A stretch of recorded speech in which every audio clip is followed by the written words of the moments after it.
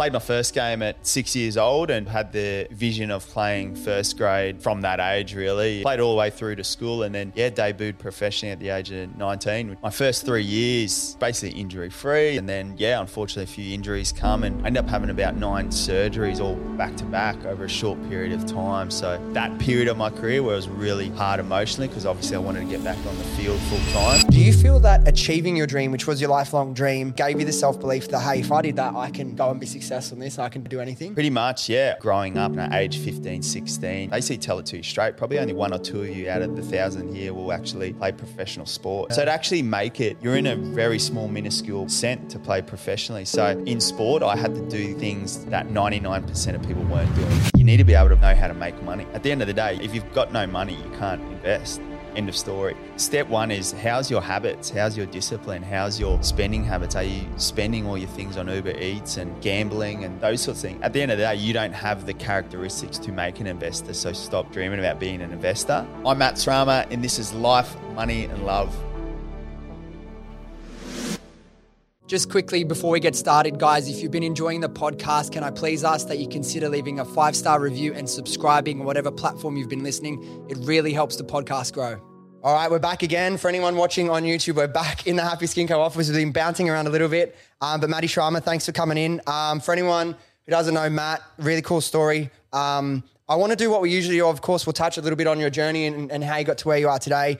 But I really want to pick your brain on everything property and how people can leverage whatever their financial needs are to create financial freedom through property. Now, Matt, you were a pretty successful footballer, played 65 games for the Gold Coast Titans.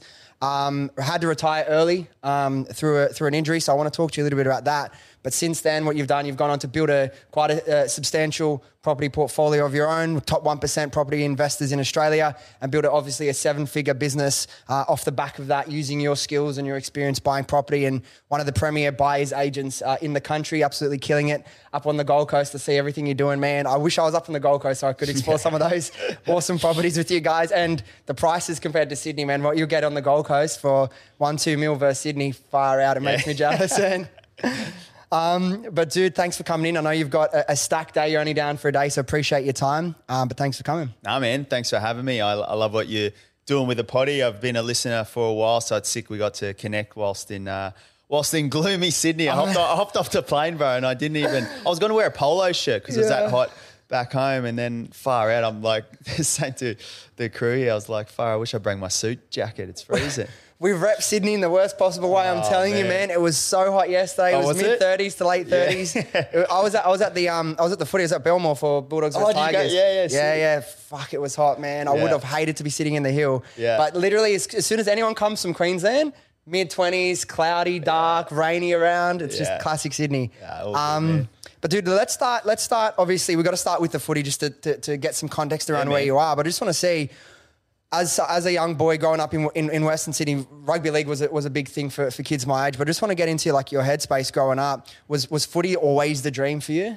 Yeah, growing up, footy was like my dad played it. My older brother played it. It was just it was in the family, and being Queensland born and bred, it's a common thing even at school and whatnot. So probably I played my first game at 6 years old, and I sort of had the vision of playing first grade from that age, really. I used to dream of like running out in the backyard. I pretend it was a stadium and that, and get ready in my bedroom like I was warming up. So yeah, it was one of those things. It sounds cliche, but it's kind of like I manifested and just dreamt it from a young age, and there was no really plan B, which I was just super hungry from a young age. So played all the way through to school, and then debuted professionally at the age of 19, which is got to live out my dream.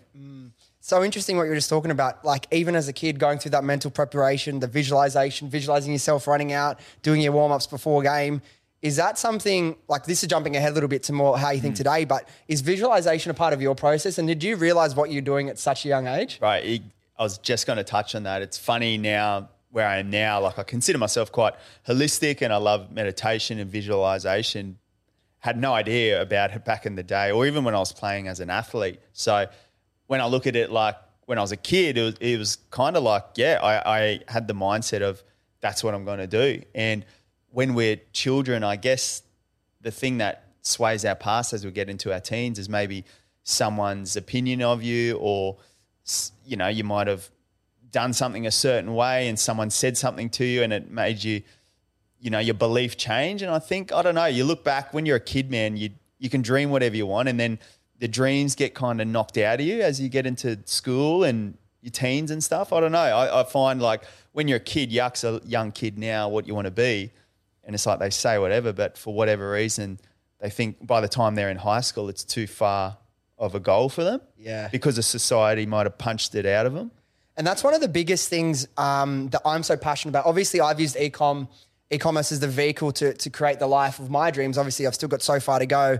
But it's like, I didn't even know what e-commerce was when I was in high school. I didn't know all the possibilities. And it's like, whether you're in the mid-20s, mid-30s, mid-40s, you still have, 50 years plus to live of your life. You can still start today and start chasing whatever it is you want to chase. But you made such a good point. It's like, if you start this vision of your life as a footy player from a kid and you visualize it so strongly, by the time you get into your teenage years, you've already had that goal in your head for 10 years. So it's a little bit harder to like get it out of you straight away. But as soon as people start having dreams and hopes as an adult, you would know very easily they can be discouraged or doubt themselves. Definitely. Was like self-belief a big part of your process? Is something that you gave yourself, or did you have good support around you in terms of a family network and stuff? Yeah, same thing. I love looking at, you know, childhood. Like you hear of people and maybe they got dreams knocked out of them, and then it goes back to their childhood, like definitely patterns and things like that. And I look back super grateful. Like I was always a very confident kid and always, as I said, I had that one vision and I wasn't going to let anything stop me getting there. But I look at it now as well. I had support from my family, like my mum and dad. They're both immigrants. So I had that instilled nearly like a military kind of mindset from a very young age, which now growing up, I realised that's why I am super disciplined and consistent. But then on the same breath, it's like, I had full support from them as well, like really fortunate. Parents were there. They never sort of split up as parents. They supported my footy ambitions. We grew up in Western Brisbane, so not much money, but they always made time and rattled off money for me to play footy. So I was only allowed to pick one sport, and it was always footy, and they supported that all the time. So it was like I had that backing from parental support, plus always, my immigrant parents. Mum was from the Philippines, dad was from Poland, both come from nothing. So you sort of see that work ethic from a young age, and you wrap it all up. I had a brother who was 6 years older than me, so I lost everything growing up. You know, he beat me up with everything. We're super competitive though.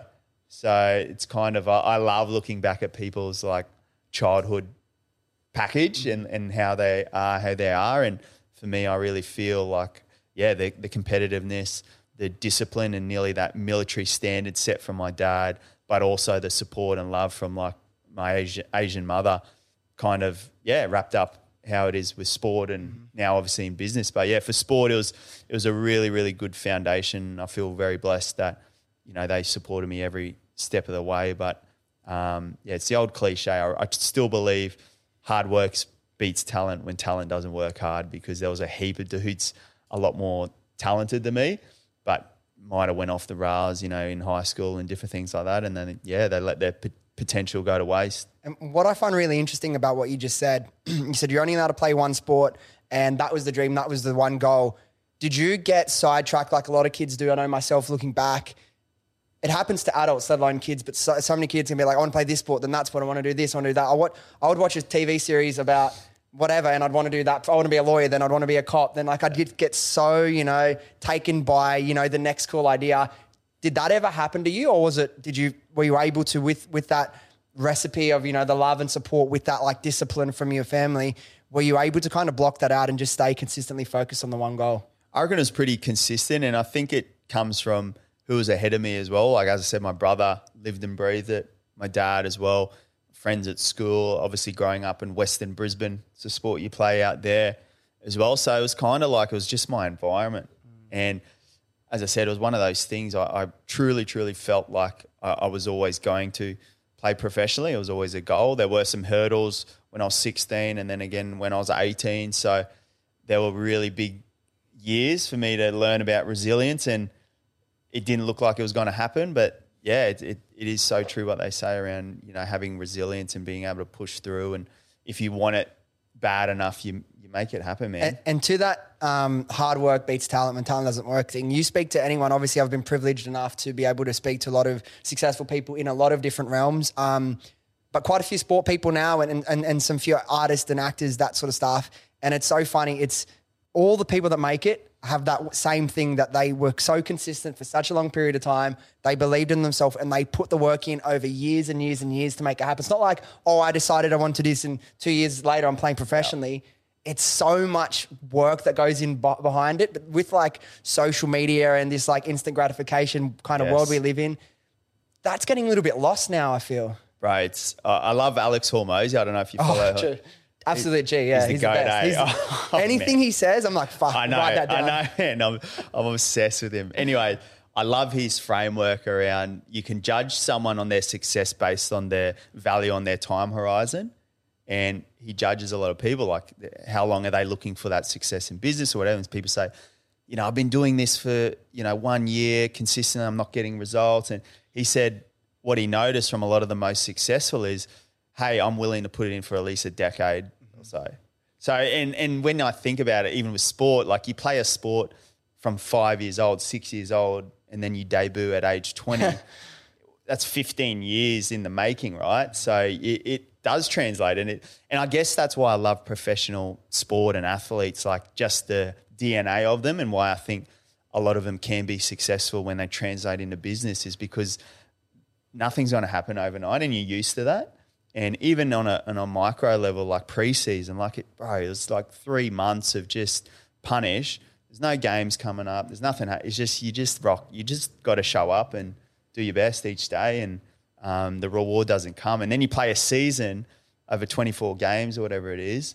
So that's another whole year of just, so there's nothing really gratifying straight away. Like it's not a quick process. So yeah, I really like that analogy that Hormozy says around, you've got to be willing to do something for an extended period of time and enjoy the suck. Have you read Shoe Dog?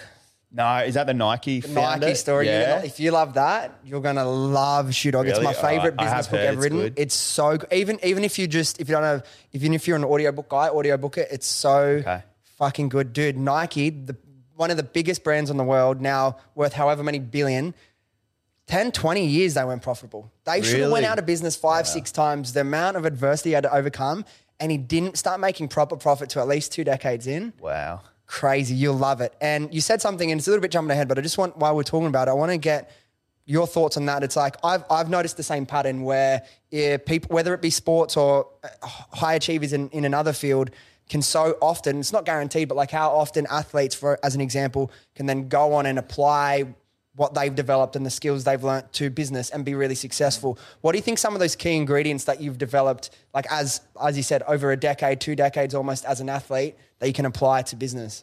Well, the biggest thing that when I retired that I noticed, it sounds funny, but I started obviously going back to everyday gym. Like, it was weird. I'm like, well, I've got to get a gym membership, man, and buy my own sports shoes and that again. So, but when I'd go to the gym, I'd train at a good intensity, and I realised like the average Joe, like, and I don't judge people on how they train, but I just noticed like when I train with friends and stuff back in the real world, so to speak, it was like as soon as it got a bit tough, like it's like that next level. Like we're so used as athletes to you can go beyond where it hurts, and I know I'm using training as an example, but honestly, I believe that skill alone, being able to, when it actually hurts, you just go to another level. Like my dad always gave me the analogy. It's probably not a great quote, but he's like, mate, you can't drop dead.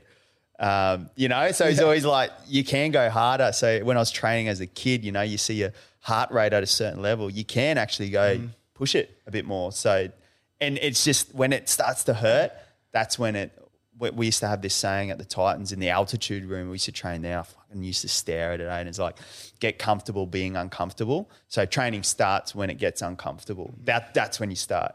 So a lot of people, I realised, they stop when it just starts to hurt. Yeah, and I can relate to that in my own way as well. I've been doing martial arts for 7 years. I'm a black belt. Oh, hectic. And like it's 2 to 3 times a week, mainly 3 times a week. And it's an hour and a half to 2 hours of, dude, I'm drenched in sweat. Like I've just been in the shower. And a lot of the time, like you go through phases where you love every moment of the process and training as well. But there are times when I'm super busy with business. I have a lot of different things going on and like it's still out. It's half an hour. It's out west kind of where I grew up, but I still go to the same place because it's so good. And the reason I go there, even when it's so hard and like I've got other things that I'd ideally like to spend my time on, is because I know just me showing up and pushing my body to the absolute max and pushing to that point where you know you're going to suffer for at least the last 20 minutes, you're in the hurt locker. And doing that gives me so much more in the rest of my life. Yeah. So I would never give that up, that feeling. I think it's so good. And like you said, if you know how much you can withstand under pressure, then it makes the everyday stuff so much easier, especially in business. Yeah. And I think that is the biggest key takeaway and something I've noticed transitioning from sport into business now is, man, business is tough. Business, I treat it, again, this is my mindset. I'm waking up coming into the sport of business now. So I was in the sport of rugby league. Now I'm in the sport of business. It's competitive. It's tough. There's ups and downs, just like it's an emotional roller coaster.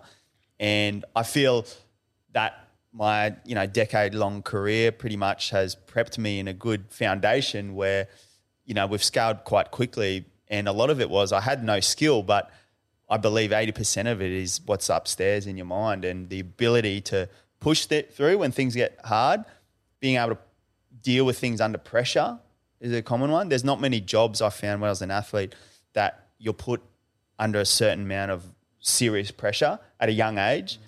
So I'm very grateful for that. You're at 19, 20 years old, you're kind of in the spotlight. You've got criticism from, not only your family, but then the newspapers, then your coaches. And, man, what other industry can you directly say to someone at 20 years of age, like, fuck, that wasn't good enough, you're a joke. Like, it's just, that's putting it nice. And that's on the nice front. So it's kind of like, you look back, if you said that to an employee in the workplace, it's just like you get done. So it's, it's just, and you're surrounded by, like, my teammates in the locker room were 30 years old with kids, and there's not many times when you're 18, 19 thrust in that space and you're hanging out with that sort of characters everywhere. So it's not like, it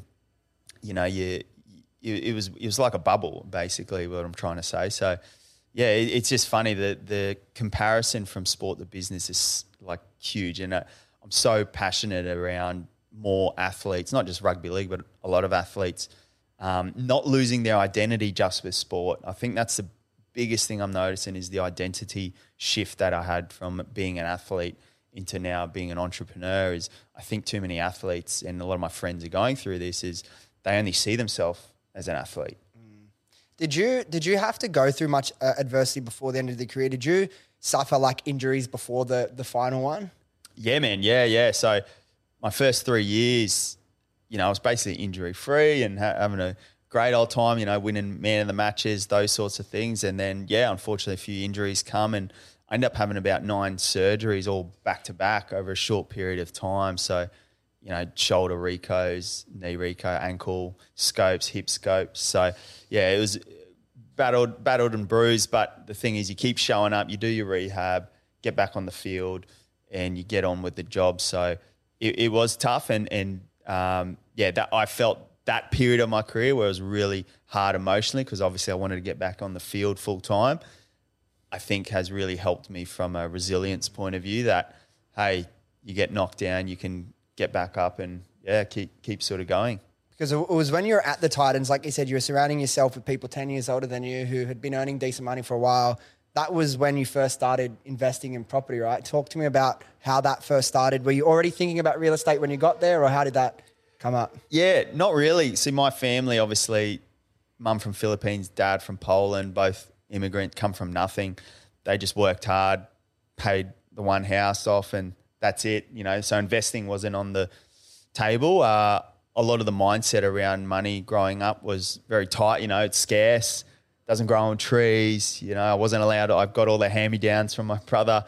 So for me, it was not spoken about. It was something you didn't want to speak about. So when I got into first grade, I guess 2 parts. First part is I was really blessed. I feel I didn't waste money because it was so tight at home, and I seen mum and dad be really tight with it. So that was one. I was a good saver.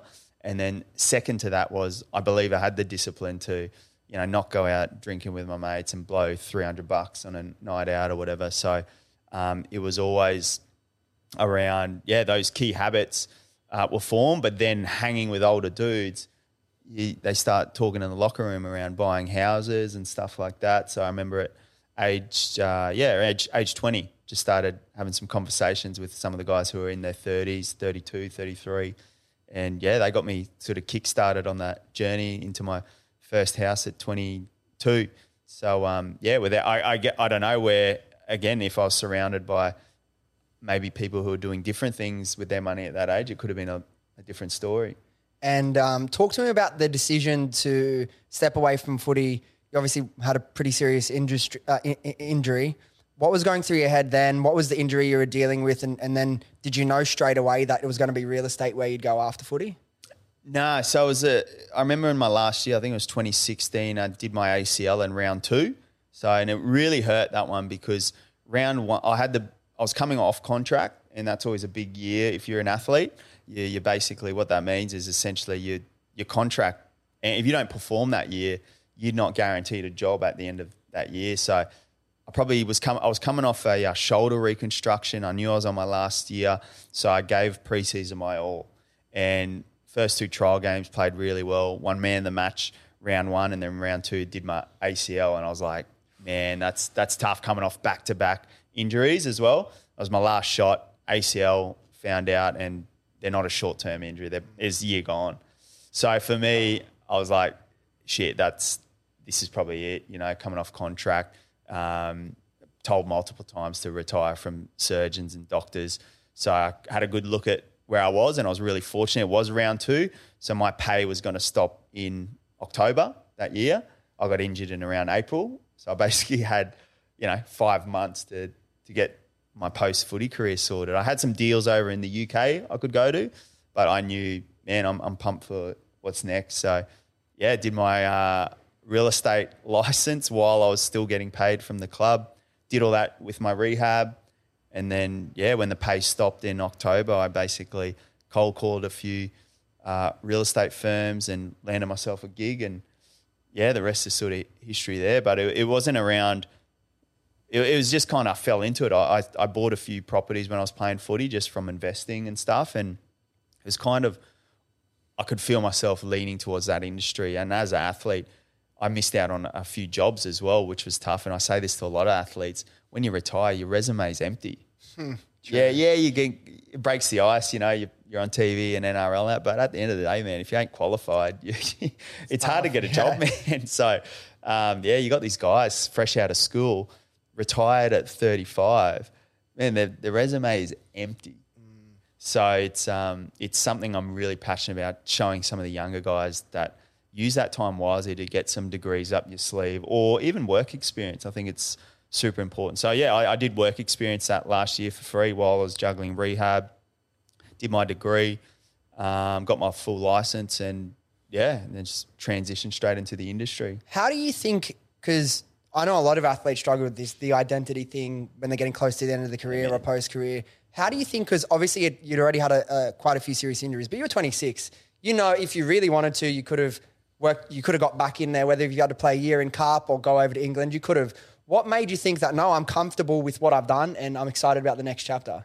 I think it was the identity thing, in all honesty, and it was really hard to let go of. And, I see a lot of players now that I played with and guys where I feel like they're just hanging on to the career because there is nothing else. So for me, it was a big one shifting away from, no, I'm not just an athlete. I have got a lot of skills that I feel I'm confident in and transitioning away from. I'm confident talking in front of people and, I can read and write and do those sorts of things. I just really want to give something else a crack, but it's really hard to let go of the identity of being an athlete. So I think that's the biggest barrier any athlete faces is there's a small window that you are an athlete. So wrap your head around that it's not going to be there forever. So you can't attach yourself to that. And it's fact as well. Like they even say, like the bigger profile you are, the harder it is. Like, you know, unfortunately you heard of guys like Greg Inglis and guys like that. Like, he was absolute GOAT, but, you know, he struggled post-career with depression and things like that because of, it is a hard thing to let go of and move away from. And you can't replicate the highs you get from being an athlete at that level to anywhere really in normal life. I think that's the biggest thing that people struggle to let go of, and I know this for myself. There's not many industries or jobs where you have that much adrenaline and competitiveness ever again, and that's okay. I think it's being able to accept that. I've accepted that I'll never have a high like I did playing at that level. I'll never be able to be that competitive physically with someone again, you know, and that's totally okay. Probably good the physical part. Yeah. But what I learnt with business is the mental competitiveness and the mental drain and things like that. You can get that stimulation from things outside of sport, and I think that's where the guys struggle. They sort of end up in jobs that are just paying the bills, but they can get that same stimulation in something else. It's so crazy though, man. Like, I just played footy like a normal person, right? I haven't played footy for 10 years and I'll still have dreams that I'm playing footy. And fuck, I would love to get back out there, but honestly, it's not worth me getting injured because I know I would. I'm not cut out for that shit anymore. But it's hard to let go of, even as just a sport lover. So I can only imagine coming from that pinnacle to then being okay with not having those highs again. And I think obviously that's an extreme example, but there's other examples when people change life direction. It doesn't have to be sport. It can be whatever. If you're someone who's always been in a really safe industry, an accountant, or you're working in a big corporate company as a lawyer, and then you think, you know what, you've noticed I'm not happy. And I want to pivot. I want to do something for myself. And it means starting again. I'm not going to be able to show up and know I'm going to get my 80 grand or 100 grand, 120 grand in the year. It's like, I need to create something for myself.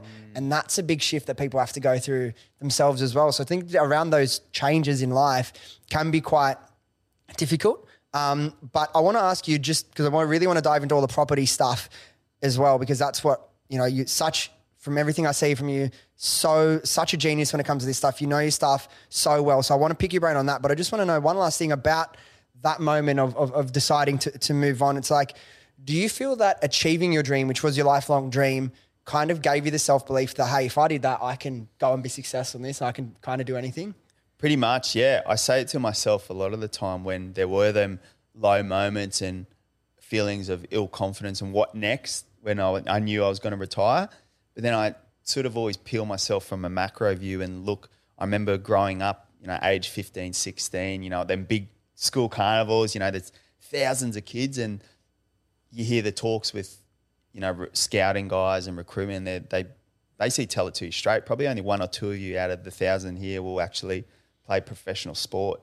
And, you know, you just think, no, I'm definitely playing. And like every other kid's thinking that as well. Yeah. So to actually make it, you're in a very small, minuscule percent to play professionally. So I carry that, I call it like a top 1% mentality with me everywhere. And I always say to myself, in sport, I had to do things that 99% of people weren't doing.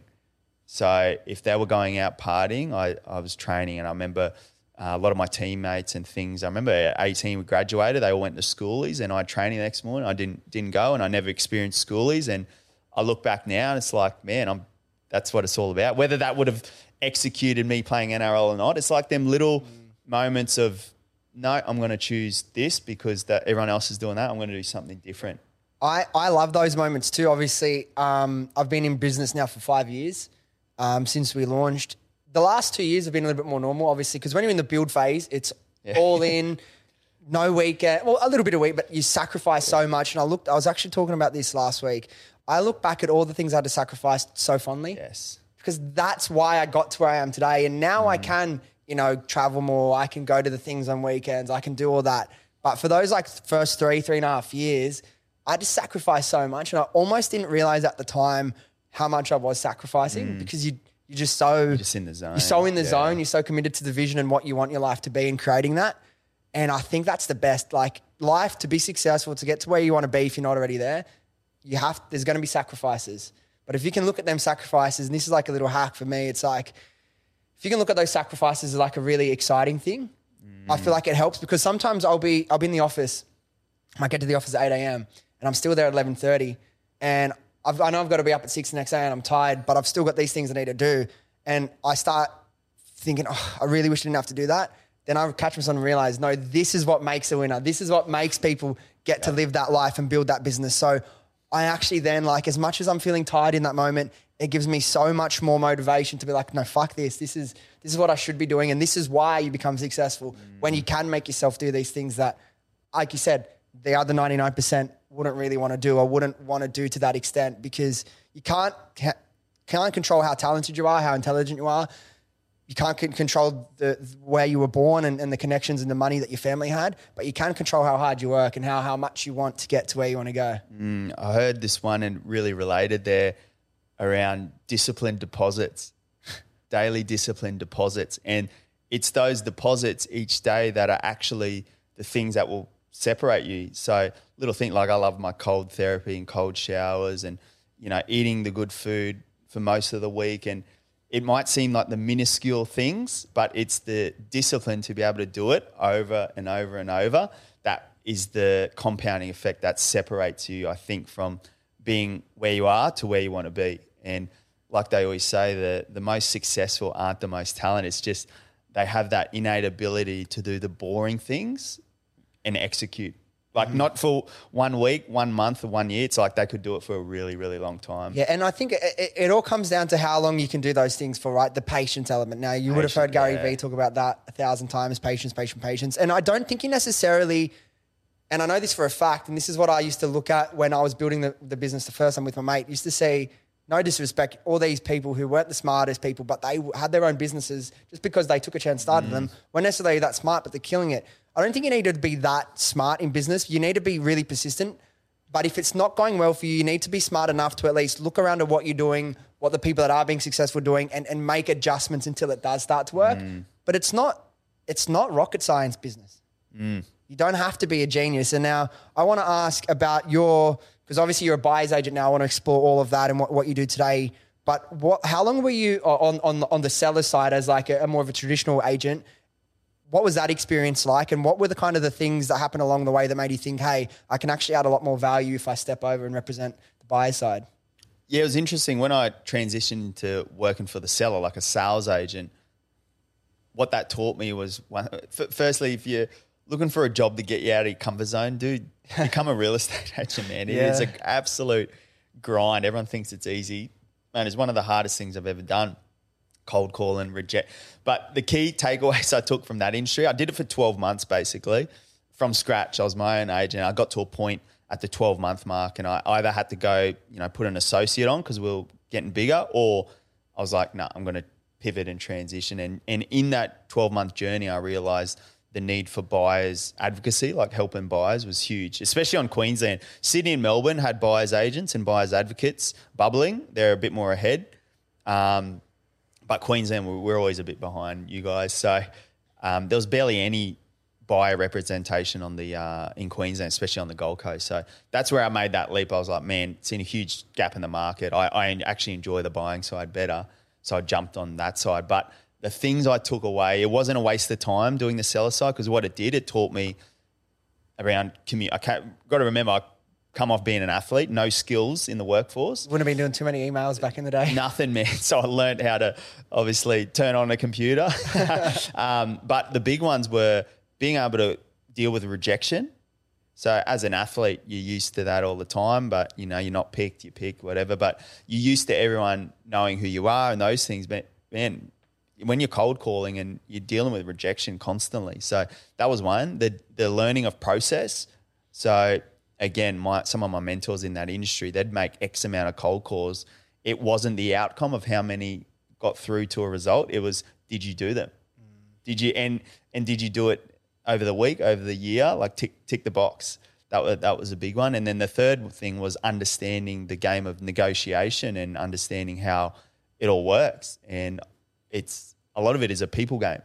So it's not so much around the actual property. It's around being able to create win-win scenarios for all parties involved. And I love the psychology side of the negotiation and the people aspect. So, yeah, I just transferred all of that, combined it with the sport disciplines and background. And then, I fell into my own business. And I listen to all the podcasts like yourself, you know, all the business podcasts, Mark Bohr, all that sort of Gary V's and Hormozy. And I just loved business. Had no business, but I just loved the business. So it was the only real industry or sector of the industry that I was like, yeah, I'm going to start my own business in this. I was always like, should I do e-commerce? Should I start up a service base? And I just didn't know what.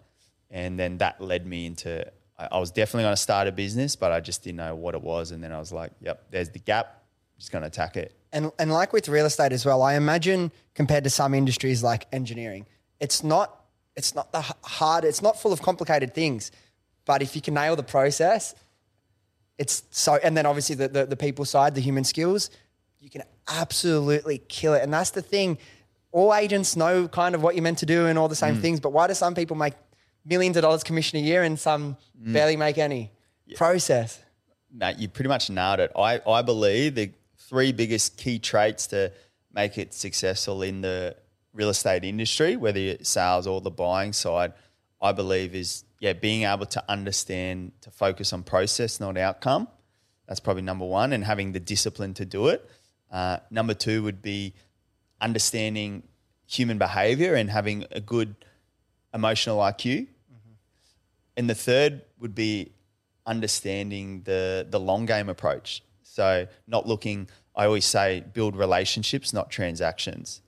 So if you focus on the next transaction, but you burnt 3 people in the process, you've missed the long game approach. You're not looking 5-10 years ahead. You're looking at the right now. How do you develop that mindset as well? Because I agree, and I feel like logically a lot of people will agree, but I feel like there's some sort of lack mindset or insecurity that makes people, their logical brain switches off like, no, I need to get that done. But when you zoom out just a little bit, it's so clear that that's actually going to hurt you long term. Oh, man, 100%. I think it is being able to have a helicopter view of where you are as well.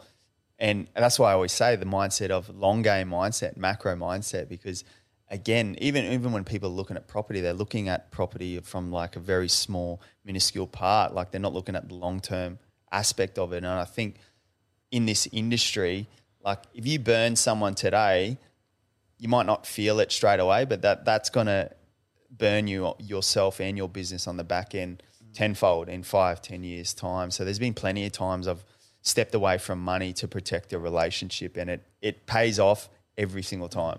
We were just talking about process, and now obviously you're in the property industry. I'm in e-commerce. The two of the major things to take your business to the next level is time management and prioritization. Yeah. How do you deal with that? Because it's so universal, and if no matter what their business is, regardless of what industry, whoever's listening, if you can improve your prioritization and time management, you'll get infinite amount more done. Mate, it's a big one, and I think it's nearly everything. I think being able to, I'm constantly, every quarter, I'm always looking at how's my calendar management.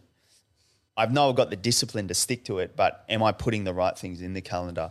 One thing I've learnt is to use a calendar very diligently to manage my time. The second is to understand, are you busy being busy, or are you busy putting things in place to move you to the next step? I find a lot of people can get caught up busy being busy. Like they're doing, I've got a really good framework that we got off, what's his name?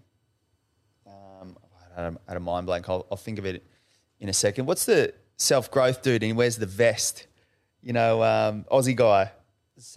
He always wears the vest, muscly dude. Oh. Kerwin Ray. Oh, That's it. Kerwin Ray. I did one of his, Nail It or Scarlet. Yeah, and his little framework around, he sets 12-month, quarterly, daily kind of things. And then I combined it with something I heard from, Ice got it from somewhere, Isaac John from YKTR. I heard it on one of his podcasts, HPAs, High Profit Actions. So I've combined them two, and that's really, when we started doing that, it really turned the needle for our business. So our key thing is each team member has 3 HPAs, 3 high profit actions for the day. So it's not responding to X email or whatever. It's like high profit action. It's like moving the deal along, or, getting that relationship closed in on, just things that are going to really move the business forward. And if you can finish the day ticking those 3 HPAs, like you've put yourself in a better position moving forward. And then those three things, are they the priorities for the day? Exactly right, yeah. Like everyone's got a to-do list, right? But where do you start? And it's always around choose the three biggest priorities that are going to move your business forward and your role as well. So as a founder, I find it's important for me to show leadership, and everyone's got a role to play within a team. Like if we relate to footy, my winger isn't going to do the job of the prop, and the dummy half isn't going to do the fullback's job. So it's around making sure the team know their roles, and then within them roles, what are your HPAs? So again, related to sport, like a winger is, catching the high ball, taking that first carry and scoring the try. Like just focus on that. You don't need to worry too much around the gritty stuff in the middle. So I think it translates so well into business. I see a lot of people busy being busy, but just break it down into three solid actions for the day. And then if you hit them, then you can move on to the next to-do list. Yeah, I've kind of fallen into that as well too. More out of necessity than idea. Like I've heard it all before. We've all heard that, right? But it's especially I was 24 when I started the business. You're growing faster than we grew faster than I knew what to do with. All of a sudden we had a team of like 12. I'd never managed a team of two. I had like at the gym, but like not nothing seriously. And like you're growing so fast, and it's kind of how you hear information, but you're not ready to hear it until you're really in that place. And yeah, something that's helped me a lot because I do have multiple projects going on, and I just won't have the time to get to the whole to-do list. So I've been doing that a lot with myself. Just if I can get 3 things done today, 3 most important things, not replying to the emails, not responding to all the DMs, whatever. What are the 3 things that are going to move me, my businesses forward the most? And if I can do them and it's only those 3 things, I'll be extremely happy. But I think you've just taken it to the next level for me as well, as like, obviously because I do that because I'm the founder and the director of these businesses. But for people that have a team, breaking that down because, okay, for someone in customer service, they're not going to understand what it's like to run a business and what really moves the needle for. But if I can analyze each part of my business, or anyone can do this with each part of their business, and think for that role, what 3 things can they focus on that is actually going to affect profitability or success of your business, and you make that clear for them and make them nail those 3 things, I think that's something really smart and, something you just gave me. So thanks. Yeah. No, as I said, I fell in it because of sport again. Yeah. Like if I was caught trying to go on the wing and not, you know what I mean? The coach would be like, mate, what the fuck are you doing out there? So it's my job as a dummy half was I need to get the go forward for the middles. I need to give good service to my halves when shape's on, and I need to defend my ass off in the middle and hold like glue. And like that was basically all I needed to do. So simple. And I love watching the Melbourne Storm because they get any battlers from any club and they make them into superstars. Nearly every time. Do you know why? Because you relate it to business, right? They've got the system. And you just plug in these people. And Bellamy, I've never been coached from him, but guys who I've played with from there, they say it's like they've got the business ops running. Perfectly, and you find the right people who are culturally right to plug in, and he'll train them. But if they're culturally not right, they don't touch them. And I look back now at my journey when I was at the Titans, we had a system, but we weren't getting the right culture fits in. So gun players, poor culture.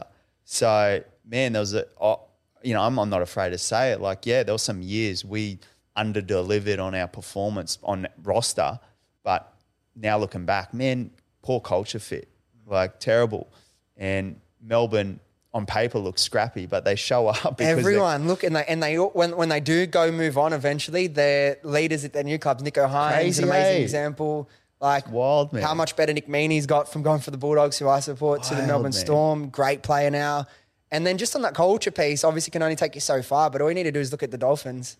Their start. Man, it's cool, all culture. Yeah. It's all, that Bennett mentality, because if you compare them to the teams they've beat, like compare them to the Roosters squad, the amount of talent there. And the Roosters, they've got, I'm not saying they don't have a great culture, but it just shows how important that can be. Mate, and it's funny, like, now knowing what I learn about business and scaling now, because I feel starting a business and then scaling a business are two different complete things, as you know, man. But now I'm looking back at sport, exact same framework. Like the best coaches are man managers and culture leaders, and they outsource the technical work stuff to the assistant coaches. Like there's every team now has an attack coach, defense coach, a wrestle, S&C, strength and conditioning. The coach at the top, he's nearly like overseeing and putting forward, and then he just comes in and gives the tap. That's what they reckon the Wayne Bennett mentality is, man. He listens to you, puts your hand around you when you need a cuddle, and he'll kick you up your ass when you need a drive, and then everyone respects him and they want to play for him. But he's not doing the drills, man. He's just managing the system. So I find that really interesting now. I learnt about business. It's like, wow, looking at footy, it's the exact same process. Have you incorporated that as you've built your own team? Yeah.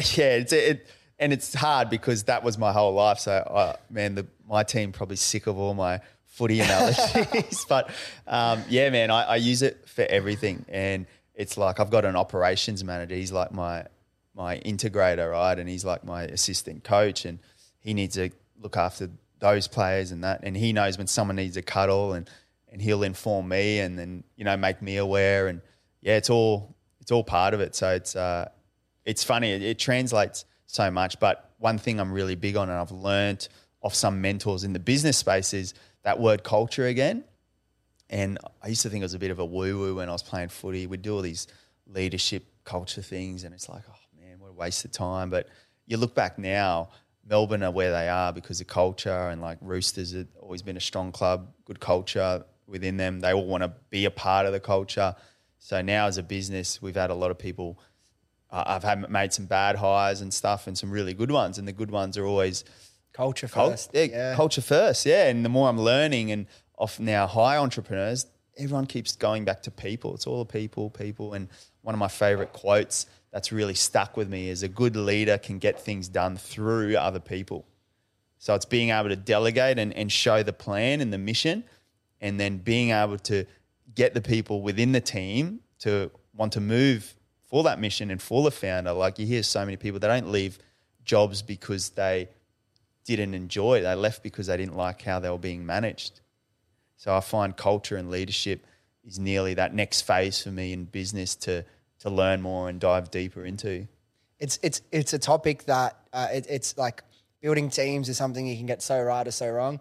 And obviously you read the book Rocket Fuel. I love that one. Integrator. Yeah. It's really interesting, really good book. I think it's so important as well. And I think that's why I've worked really well with Joe. Joe's a partner in one of the new businesses I've launched, not the one I was speaking to you about. Because like Joe's a really good integrator, he just gets things done, you know what I mean? The people that can just go in and get shit done. I think he does a really good job. And I didn't realize that like a few years ago before I read the book, and realized, I'm definitely not an integrator. That's not where my skills lie. So it's really important to find the right people to complement you in the team. Now, I could speak to you about business and footy all day, but I want to last, let's say 15 minutes, really want to focus on property. Yeah, man. Pick your brain on that world, because market's changing all the time. We're getting at that age. A lot of my friends now are looking to buy first property, or maybe their first investment property after they buy and live in one. But you're a buyer's agent. Now, talk to me a little bit about what that means and what you do, and what do you think for a lot of people that go to a buyer's agent like yourself and you can help them out with, what is it in the process that they don't understand or that they can get wrong when trying to do it alone? Yeah, so the easiest analogy I use for anyone that doesn't know what a buyer's agent is like, unlike a real estate agent who works for the seller, we're the opposite. We work exclusively for the buyer. So we're paid for and work for the buyer only. So we take a client's brief on, they tell us what they want and need, and then we basically go out and find it. And what I find the biggest pain points are essentially in the process is understanding value is number one, so quantifying value. So I find a lot of people in Australia, when the markets are hot and cold, it's hard to know what a property is actually worth, like true value. That's probably number one. Second is, I don't know about you, but the way society's going, everyone's getting more time poor.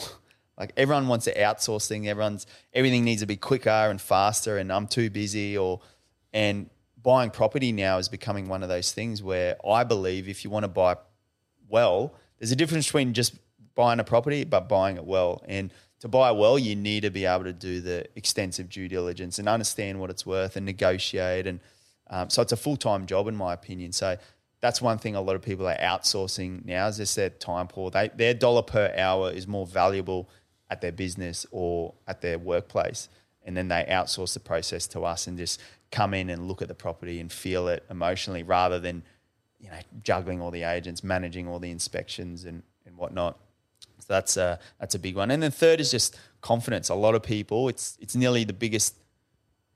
For first home buyers, it's you save up a deposit and you're about to let go of a big chunk of money, right? And for investors, you've pulled equity, you've made some money. Now, how do you maximize and grow it? And for a lot of people, it's scary. And without confidence or someone holding your hand or just telling you clarity-wise, hey, you're doing the right thing, I find a lot of people don't take action as well. Like that's a big one I find in this industry is a lot of people kind of know what to do sometimes or they feel they're on the right path, but they're scared. They're scared to take action. So a lot of people will pay us for the clarity and help to give them opportunities on a platter to them and just sort of advise them which way to go. On that, I actually wrote down when I was doing some research and you just kind of mentioned it.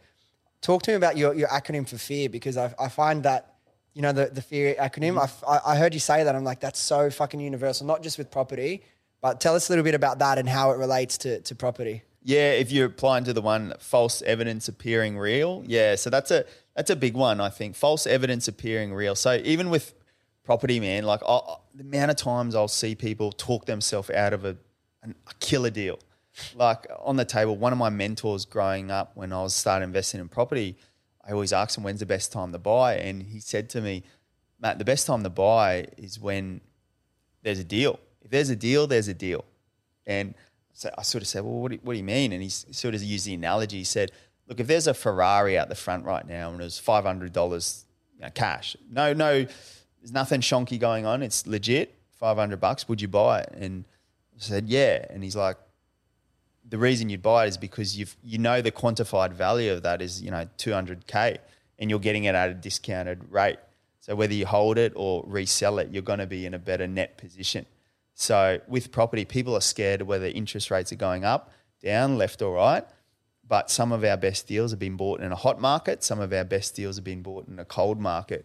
One thing I say is don't worry about the noise on the outside. Worry about the actual deal itself. Yeah, so when you're looking for a good deal, because this is where I feel like a lot of people would get that head noise and start overthinking things. It's like when you're looking to buy a good deal, let's just say the market's hot. Are you looking for a good deal when the market's hot and you're not worrying about what may happen in the future? Because no one can really predict these market cycles, you know what I mean? So it's like, is it a good deal at the time, regardless if it's hot or cold? Is that kind of how you like to approach it? Pretty much, yeah. Well, the first is you got to be able to quantify value, number one, because people say, oh, we bought really well. And I say, what did you base that valuation on? Like, what is it? Just what the agent told you?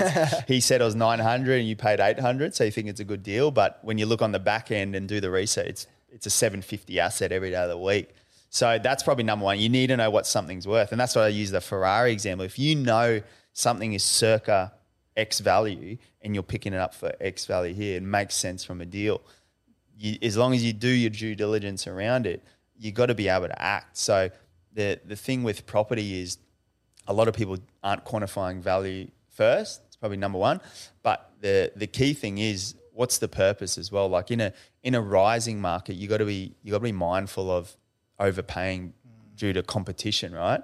So that's a big one. People I found during COVID and post 2020, the market was pumping. So a lot of confidence comes in. Here's a funny one. A lot of the astute investors I know, and I didn't buy in that market. I just sat back and let my assets all went up. But now the market's gone cool, interest rate, and you'll notice on the news and the sentiment is all around interest rates, inflation and scare. Mate, I know I work with some very high net worth individuals, mate. They're geared up. Their equity's pulled in the trigger, ready to pop, big time. And why is that so? Like, again, it goes back to what we said at the very start. You need to be doing what the 99% aren't doing, because right now you can buy in isolation rather than in competition before. And it's weird. People would rather buy in the masses would rather buy in competition because it's a confident environment. Because they feel comfortable with They feel comfortable. No one wants to buy now when when literally, as I said, that deal flow in terms of the Ferrari analogy, instead of one being available on the table, mate, there's about 10 to 15 at any one point. So it's like, but the scary thing is you're buying in a high interest rate environment. So again, you need to know your due diligence. Have you done your buffer calculations with what's in there? Do you know what it's worth? are you buying in a market that is not just built off, high yield? You need to have the capital growth and the yield as well. So it's around. I'm not definitely not saying you should just go out there when everyone's fearful. It's if you do your due diligence, you've got the processes behind you, you know what constitutes a good deal. You need to be able to act when generally most of the time the best time to buy is when the market's fearful. It's the old Warren Buffett, right? Be greedy when others are fearful, and then be fearful when others are greedy. Yeah, one of my mates used to work with his wife now, her partner. Oh, sorry, his wife's dad, right? Really nice suburb, just north of the bridge, Milson's Point area. Just after the GFC, they bought a property right above the Harbour Bridge, just up a little bit for like $3 million. We're talking, this was like, I was working with him a couple of years ago. It was worth like 16 million in the space of like 10 years. Wow. Again, like you can't encourage people to do, but that's when you can get the really big gains. You know what I mean? Yeah. So it's like, as someone now with a bit of cash stacked, I probably haven't gone as far into investing as I want, but I'm really getting ready to do something maybe this year, next year. Now, what are some of your investment protocols that you look at for people that might be like myself, looking to start taking investing a little bit more seriously? All right, a few big ones. Probably my first one is it's all about your land to asset ratio. That's my biggest one. So land to asset ratio is, think of a house as being 100% land to asset ratio. A duplex is 50%. Say you're in a unit block of 8, you're a 1 1/8 owner. At the end of the day, you got to remember land, the dirt is what goes up in value. It's actually not the taps and the shiny cushions inside. It's literally the piece of dirt.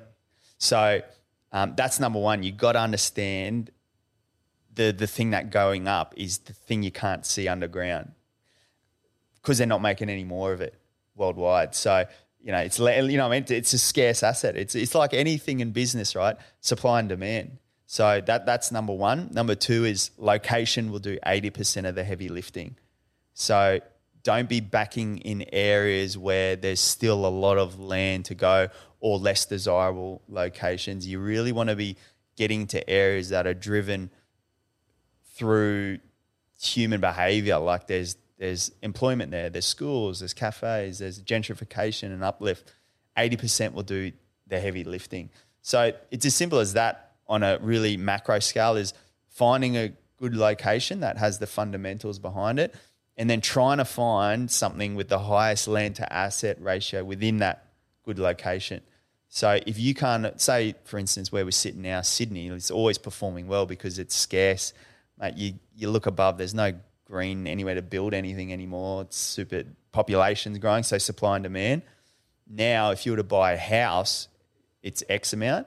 If you were to buy a duplex, it's, you know what I mean? So it's all around what can your budget afford. You got that number. Now look at the location, then look at that land to asset ratio and what that budget can do for you. And then how do you, obviously there's different stages that you're investing, say portfolio as it builds, you're going to prioritize different things. But talk to me about capital growth versus rental yield and the considerations at what stages of the cycle should people be focusing on the capital growth potential versus rental yield for cash flow and that sort of stuff? I really believe, and as I said, this isn't financial advice because everyone's got their different opinion, but from my personal experience and working with some really successful investors, is a lot of the early journey in their portfolio is based on capital growth, and then they shift into cash flow, and then it finally shifts into what I like to call debt reduction deals, DRDs. That's where it's at. So that 3 phase I find is a good blueprint, and that's what I'm trying to focus on at the moment. Is early on in the piece in my 20s was all around capital growth. So one key quote that I got from my mentors is cash flow helps you hold a portfolio. Capital growth is what make you generationally wealthy, because people don't make generational wealth through cash flow. They get that through the capital growth they've made over time. But you do need both. You do need both. So there'll be a pivot career, there'll be a pivot property in your portfolio, and generally it's around number 3 to 5 where the bank's not going to lend you any more money. So you need more servicing, which can come from cash flow, or starting a business to boost your income. So that's the biggest thing I find. I see too many people focus on cash flow right from the start, but then they're relying on their income growth to basically save up a deposit to go again. Where if you focus on capital growth, let the market push the price up. And if I've got 3 pillars I'll talk about in a sec on what I look for in a property. If you hit those 3 with a property, you can recycle the equity and go straight into the next one, capital growth. So that's where capital growth is really handy. It's that equity release and recycle. When you're younger especially, I think focus on capital growth 100%. And then you'll definitely feel the fruit of it in a decade's time. But again, everyone wants to get rich tomorrow. So it's really hard to say to someone, look, I'm telling you, and if you buy well with a capital growth property, the things you'll be able to leverage off that one property in a decade, you're not going to believe it. But it's hard to look a decade forward, right? And with when I know this, there's no exact answer, but generally, if you're looking at a property with a good chance in a good location, with a good land to asset ratio, with a good potential for that capital growth, is it often you're going to be potentially negatively geared a little bit more? Is that generally how you find it work in market, or are there some opportunities to balance that kind of in between? Well, this is a big one, right? Like if you just say we're here in Sydney or you're living in Melbourne, right?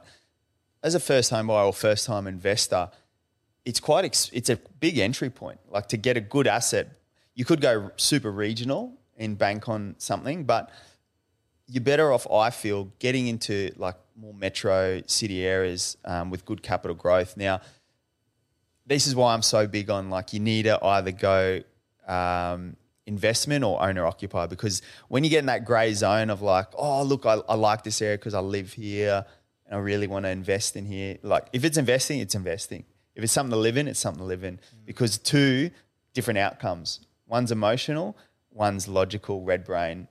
So you really that's probably number one. I see a lot of younger people sort of cross the 2 over, and it's really important to separate both of them, because if you can do that, you can buy non-emotionally. And as a youngster, that's one of the biggest things I find. People attach too much emotion to the deal, and that's where you will overpay. You will get buyer's remorse or buyer's fatigue. So if you can do it like a business, like look at the numbers, be non-emotional about it, that's really going to help you. So, but yeah, if you're looking at like Sydney and Melbourne, high entry point, you're going to need a big salary to get in there. Like that's where a lot of markets like the Gold Coast, Brisbane as well, still strong cities, but the entry price to get into that area is a lot lower, and the yield compression is still pretty good. So I'd be looking at places like that as a start if you were looking for blue chip locations.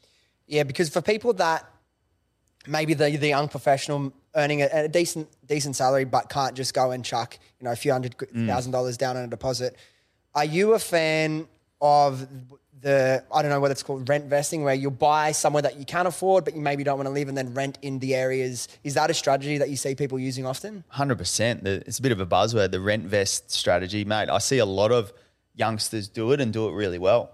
So in a nutshell, what it is you're obviously tied to a location for emotional reasons. It could be work, could be you like the lifestyle. So instead of, even if it's an expensive area, instead of trying to buy in there and save up your whole life savings to get in there, what you could possibly do is rent there, invest into areas that are primed for growth.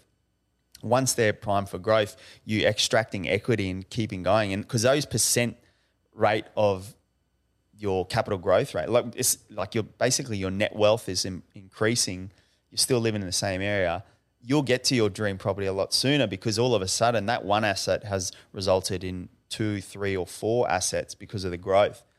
And then if you've got, anywhere from 3 to 6 good little assets everywhere, it's kind of like, well, you pull or you can sell down and then you're basically back in your dream suburb paying outright potentially. So what would your advice be, or what's the strategy? It might be that you might have something else up your sleeve for people that want to get into property, particularly in Sydney. It's so difficult, like you said, on a limited budget, on a limited salary, not base salary, but it's so competitive living in these main cities to get in the door.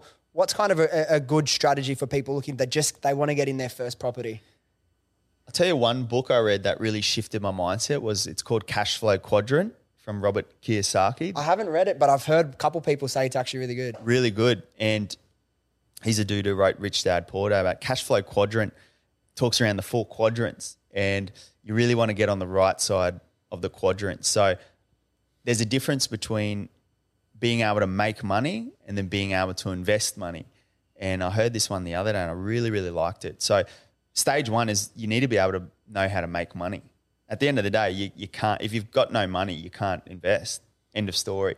So step 1 is, how's your habits? How's your discipline? How's your spending habits? Are you spending all your things on Uber Eats and gambling and those sorts of things? At the end of the day, you don't have the characteristics to make an investor. So stop dreaming about being an investor. So that's number 1. Like, can you actually make money? And second to that is, if it's not your job, like salary, are you better off maybe starting a business or something where your income, you're in charge of your income? So that book really highlighted to me that to be on the right side where everyone wants to be, like the investor, you first have to tick a few boxes from a discipline point of view. You need to be able to make money first. That's probably number 1. And if it's a case of you're on a limited salary, you know, you don't want to sacrifice a poor salary and going into some really poor asset. Maybe it's a case of, hey, could I have a side hustle? Could I monetize my passion into a business? And then your make money column goes up, and then you're like, okay, now I'm primed for solid investing. That'd be step number 1, I reckon. I love that. So many people want to skip ahead.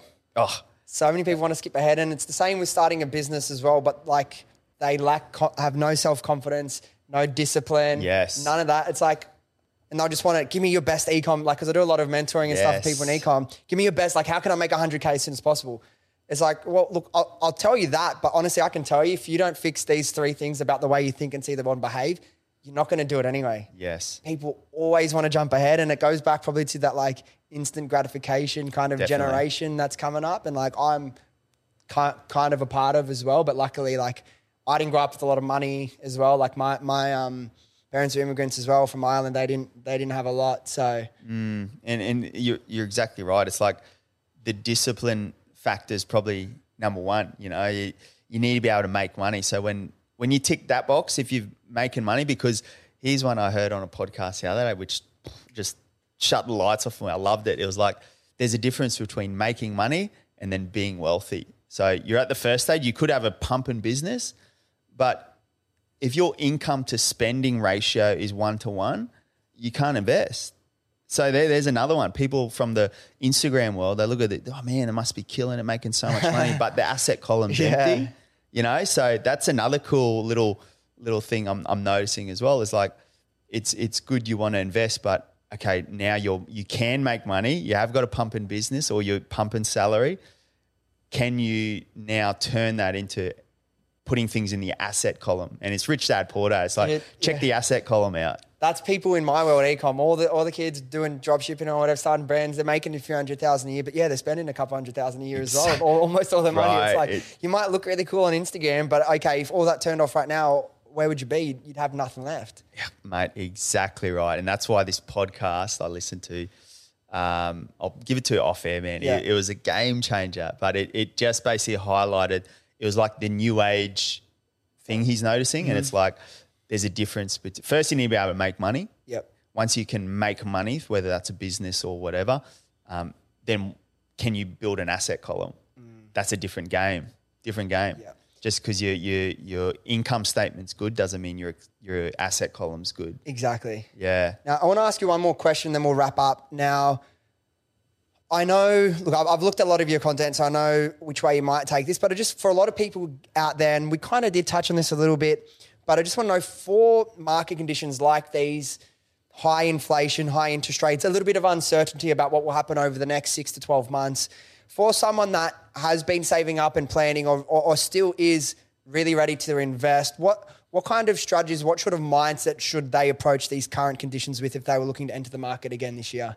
Awesome question. I think firstly is understand the difference between being able to make money and turn that money into being wealthy. I think that's number 1.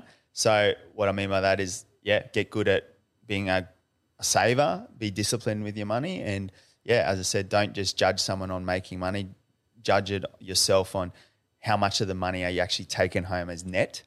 That's number one.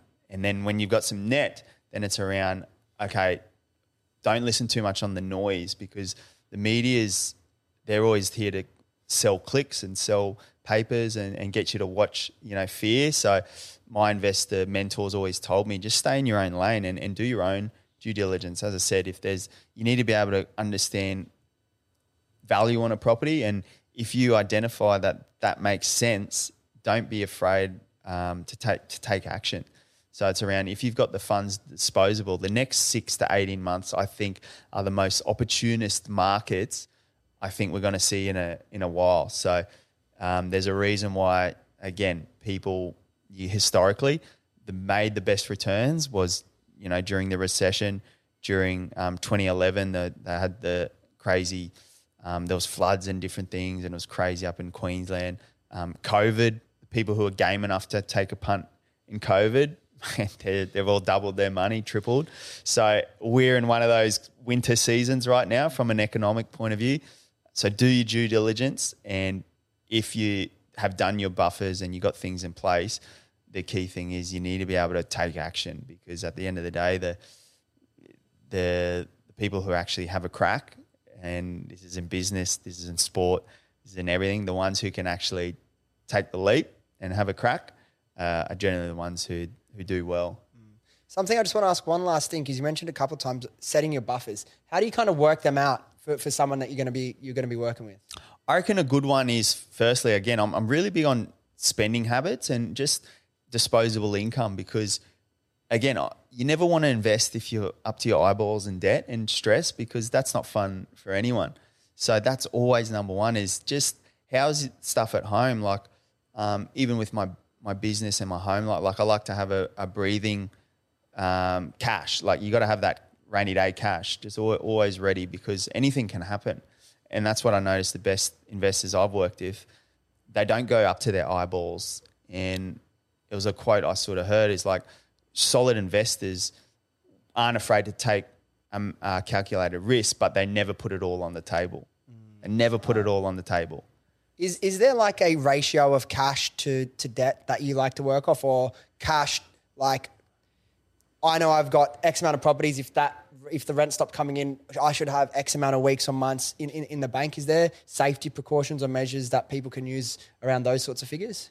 I think for the first, and when you're starting the portfolio, being able to get a 20%. So think of the house purchase you're trying to get. If you can get to a comfortable 20% deposit on that, I think going up to 95% and leaving yourself a small buffer is kind of risky, especially in this market, because all it takes is one interest rate up or down, and you're gone. I think 20% is very safe and very manageable. In terms of cash assets stored away, I mean, it really depends on how big of an investor you want to be as well, right? Like it's a different answer for different levels of investing. I think this is a very personal thing, right? I've worked with some who do really well, and they only invest in sub 500K, and they're always keeping a check. But then, I've worked with some investors, they're working with $3 to $5 million assets, but they're doing really well and they're super safe as well. And they've got a certain amount of cash assets. It's again, they've both got the same mindsets. They're just playing in different fields. And one key tip for finishing is that the thing I noticed though with both of them is they take calculated risks. They aren't afraid to jump when we say jump, but they've done all the hard work in the back end. They've done the due diligence. As I said, they have got cash, but they're not putting everything on the line for this one deal. I think that's the important point as well. Like, you take calculated risk, but you want to make sure you're not putting it all on the table. Your wife and kids, the roof over their head, like it's Yeah, I think it was our boy Hermosi. I heard him. I'll get it wrong, but yeah, it was something like the best investors he's noticed. They're not afraid to put a bit of money down, but they'll never put it all down in one hit. All right, Matt. Thanks so much for dropping your knowledge, for coming in. I really, really enjoyed talking to you. Where's the best place for people to find more info on you or the Srama Group? Obviously, you work up in the Gold Coast. There've been plenty of listeners from up around that way, but what's the best place people can check you out? Yeah, just Matt_Srama, www.thesramagroup.com, and reach out. And I know it's a growing industry as well. So I'm really passionate about helping any young BAs trying to make it in the game, because I know it's definitely turning a lot of heads in Australia right now. So yeah, reach out. I'm always happy to add some value to the community. Awesome, man. And I know as someone who bought a first property in the last few years, dude, there's so fucking much work and research involved. And if you're really busy, I'm telling you, there's a lot easier way to go about it than the way I did. I wish I knew about buyer's agents, but that just goes to show like how much we're still all learning, you know what I mean? So it's why I love these conversations. It's why I loved hearing your thoughts and all that. But thanks again. Safe flight home later this evening, and we'll speak soon, man. Legend, man. Appreciate it. Cheers, bro. All right, guys, thank you so much for listening. If you enjoyed this episode or you got something out of it, do yourself a favor, do me a favor, do your friends a favor and share this with them, and they can come along on this journey with us. Thanks again, and I'll see you next time.